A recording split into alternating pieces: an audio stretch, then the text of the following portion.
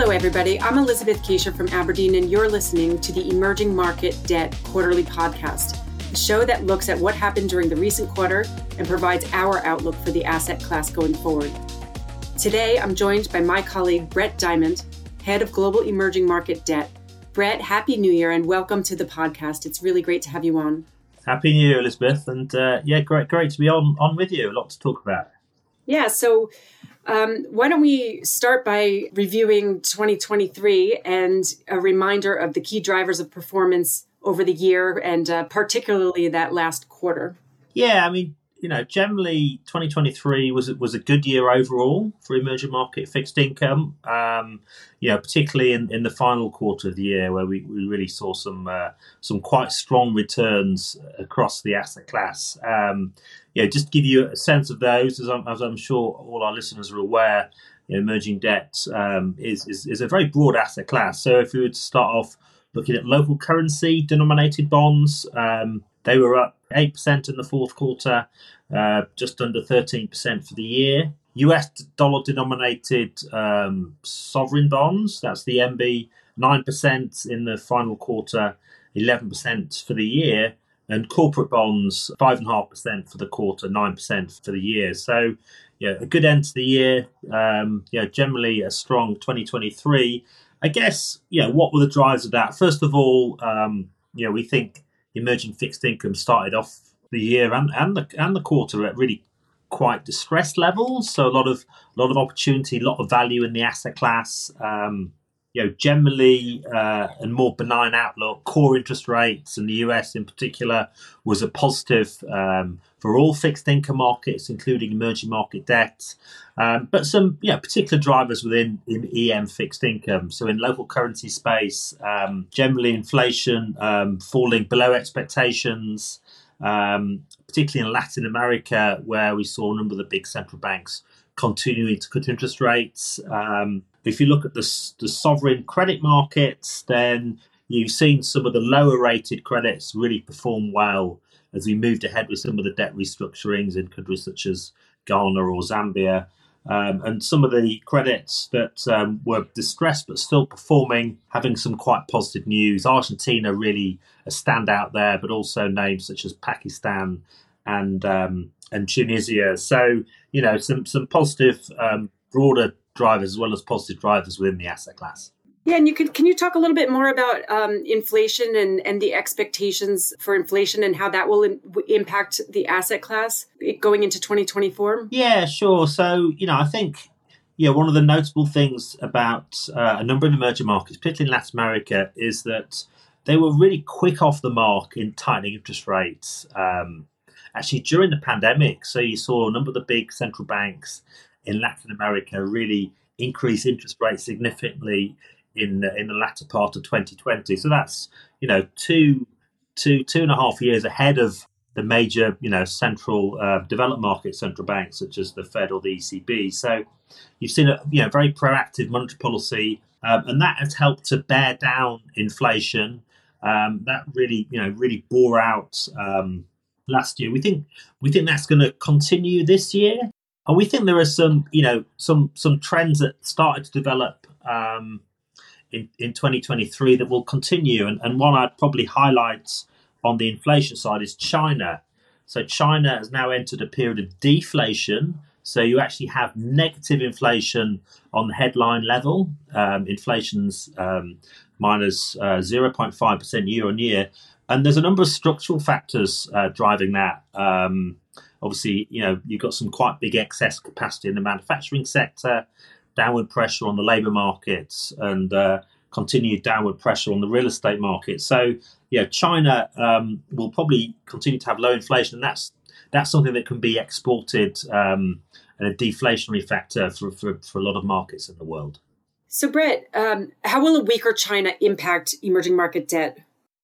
Yeah, so, as we touched on, I think on one level, a weaker China is probably going to, help to keep a lid on demand for some commodities, such as the oil price, and obviously, weaker oil price generally will help keep inflation globally low, and also, if you look at a number of the goods that China is exporting, lot of the goods in EVs or solar panels, for example, again, they will perhaps contribute to global deflationary pressures. So we think, weaker than expected Chinese growth, isn't necessarily a challenge for broader EM.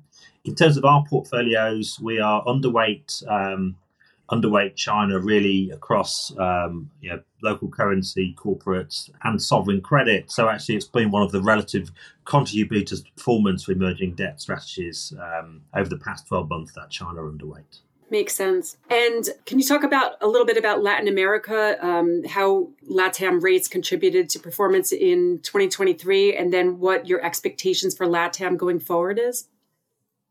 Yeah, so generally, Latin America, strong performance at the index level. So if you look at Brazil for the year, Brazilian real bonds in dollars are up almost 30%, 5% in the quarter. Generally across our strategies, obviously both for our kind of blended local currency strategies, we've generally been overweight Latin American local currency debt.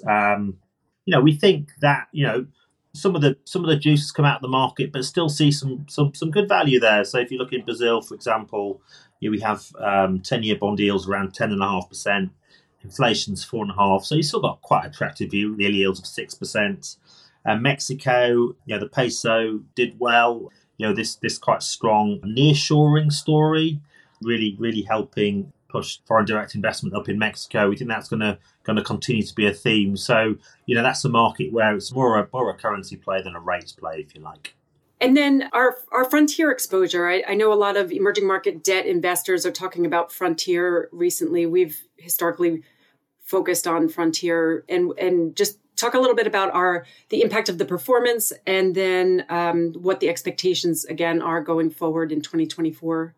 Yeah. Look, I think the really important thing that people need to consider when they're looking at frontier bonds is that it's all about picking the right credit. It's all about picking the right name. And last year was really a very clear example of that. So you had even in the fourth quarter, you had some strong returns from the likes of Tunisia up 21%, Pakistan up 34%, but you also had some quite poor returns. So Bolivia was actually down 34% in the quarter. So asset selection is really key in frontier. In that space, we think there are some countries that still offer really, really strong opportunities. So names such as Nigeria, for example, Nigerian bonds yield about 10% in US dollars. Having a reformist president in Nigeria moving towards liberalizing fuel prices will probably actually open up the FX market there. We think we have these kind of two large sovereign debt restructurings, Ghana and Zambia. We'll think we make some progress there. So, some opportunities, but also, again, a space, you need to really dig deep, if you like, in terms of the research, and that's really a critical driver, we think, of relative performance. And I guess finally, why is this a good time to allocate to emerging market debt, Brett?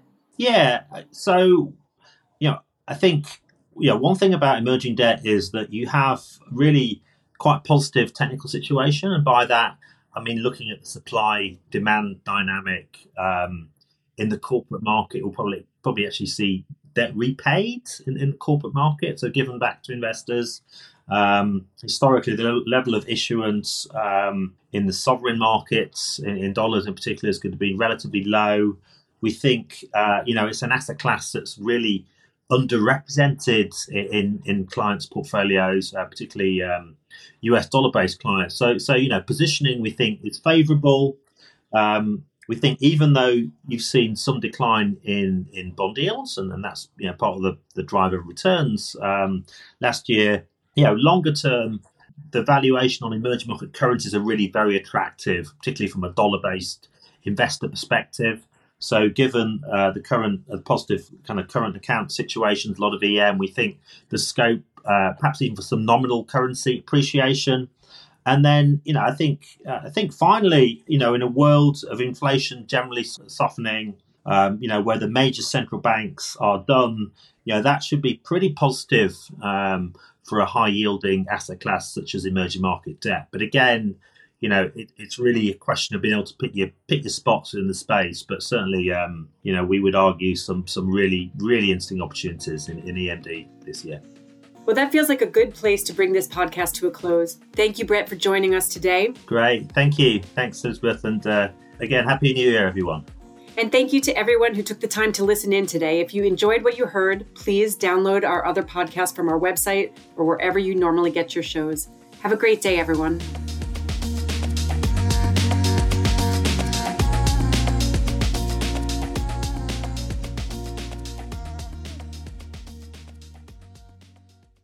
This podcast is provided for general information only and assumes a certain level of knowledge of financial markets.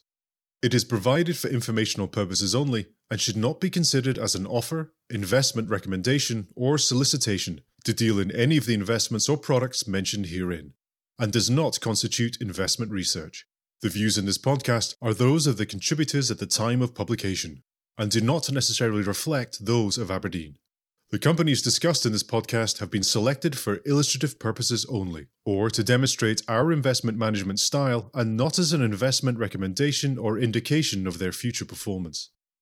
The value of investments and the income from them can go down as well as up, and investors may get back less than the amount invested. Past performance is not a guide to future returns, return projections, or estimates, and provide no guarantee of future results.